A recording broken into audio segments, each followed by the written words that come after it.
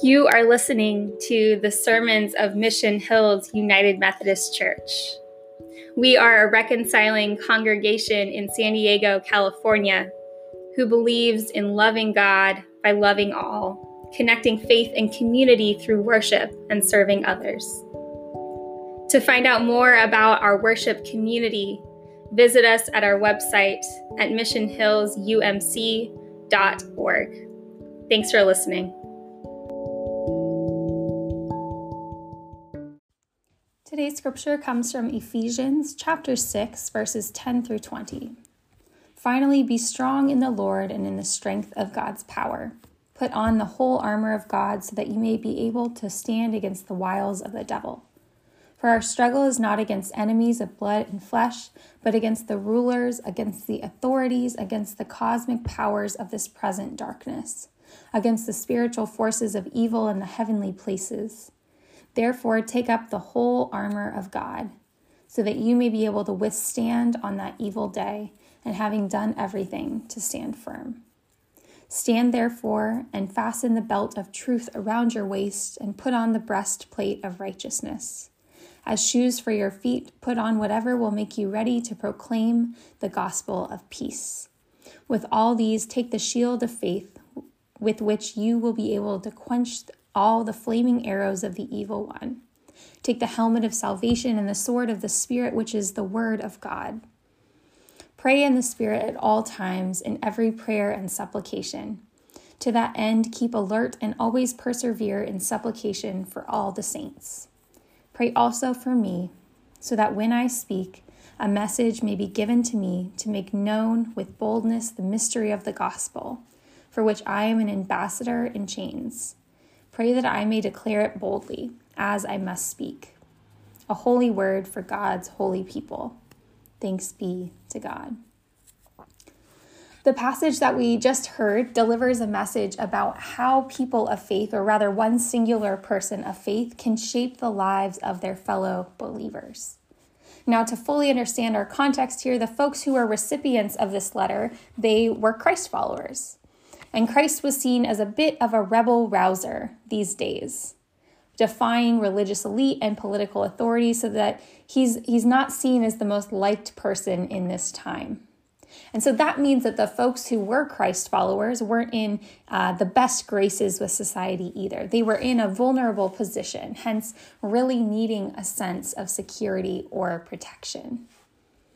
This passage we just read here has been often used to justify wars or oppressing people who don't fit our exact same demographics or those who aren't Christians. But the truth is that's an immensely dangerous reading, and today we're going to talk about why. The first thing to note is that this armor of God language is being spoken, like we mentioned before, to a group of vulnerable people, societal minorities in a sense. The readers of the letter are asking for guidance on what to do because their backs are against the wall. The armor of God is not because this group needed to rule over anyone. Rather, they were just simply trying to survive. This leads us to go deeper into the nature of this armor being talked about. The armor of God is not a breastplate and leg plates that go on a suit of armor. It's a spiritual armor. This letter as a whole is speaking in metaphor as a means of illustrating the protection that the vulnerable group of Christ followers had been asking for help with. Throughout the passage, we hear a lot of language about standing. Stand against the wiles of the devils so that you may be able to withstand. Stand therefore. These references speak again to the nature of the armor that are being described here. It's not armor for attacking purposes. Rather, it's an armor of defense. It's meant to be used to help those who wear it to stand fast or to withstand whatever is thrown at them, namely evil, which is used throughout the passage in Ephesians as a whole. And so with all this being said, what can we take from it for ourselves in our context? It's important that we don't translate this one to our own lives as if we were those vulnerable Christ followers that Ephesians writes to. Simply put, because we are not. As Christians, we are among the most privileged of the world religions, especially in the United States. For those who are using the armor of God language as a means of aggression rather than protection, as our passage suggests, They are speaking from a position of privilege. I want you to pretend like you are David in the story of David and Goliath. You, David, are a small person with not a lot of strength, and you're going into battle with Goliath, a strong giant. Imagine you had been equipped with this literal armor. No matter how hard you tried or how well you used that armor, you wouldn't be able to use that armor to attack Goliath simply from a strength perspective. But you could use it to protect yourself from being hurt more or finding a way out. And say the roles were reversed and you were Goliath. Your armor could protect you, but the truth is that you don't need protection from those who are less privileged than you, because they're just trying to stay alive, not attack you. So we as Christians, we are Goliath in the sense that we outnumber or outsize people in other faith traditions, versus the Christians in the time of Ephesians, they were David. Neither of these is better or worse, and those who aren't Christians aren't any more or less important than we are. But it helps us to understand the key players then and how that has stayed the same, or in our case, changed as we look to our modern context. The final part of this passage is really at the heart of the purpose, and it's what we can take with us. It says, with all of these, take the shield of faith, with which you will be able to quench all the flaming arrows of the evil one. Take the helmet of salvation, the sword of the Spirit, which is the word of God. Pray in the Spirit at all times, in every prayer and supplication. To that end, keep alert and always persevere in supplication for all the saints. Pray also for me, so that when I speak, a message may be given to me to make known with boldness the mystery of the gospel, for which I am an ambassador. Pray that I may declare it boldly as I must speak. At the heart of our faith comes those things mentioned.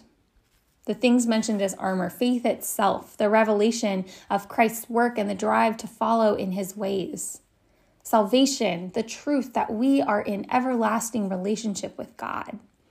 And the Spirit, God's work revealed to us through infinite sources. And through these things, we are called to share it widely, not as a form of attacking, but as a form of faith, sharing Christ with those around us. Sometimes we refer to this as evangelism, sharing the good news, declaring the good news of life and love, that God came to earth like us, to experience all that earth entails, to understand us better, to deepen God's relationship with us, and to show the world that at the root of our faith is that deep love. And so the question for you to reflect on, now that we've spoken about this armor of God, which is faith, salvation, and the Holy Spirit, how will you use it to do the work of the gospel? Will you choose an organization to support? Will you invite someone you know to brunch? Will you tell those around you about something you're passionate about? Will you listen to the stories of your neighbors? Will you learn from someone whose work you admire? In each of these things, we reveal Christ's work to those around us. And that is why wearing that armor is truly important. That is what wearing that armor is truly about. As we leave this place, may we find hope in the message of the Christ followers then and now. May we learn to speak about our faith and our identity in ways that wield humility and love, not attack or hostility. And finally, may we go out into the world, our neighborhoods, cities, workplaces, families, and share the hope that you have experienced as a child of God. Let us pray. God of hope and wholeness, we thank you for drawing us in, for helping us to go deeper into the words you have inspired through the gift of Scripture. Help us to take seriously the call you have for us, to practice our faith in meaningful and hope-filled ways. In your name we pray. Amen.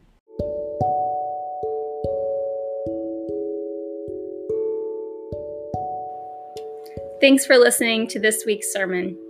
Be sure to follow us on our social medias and check out our website for more information on what goes on in this faith community.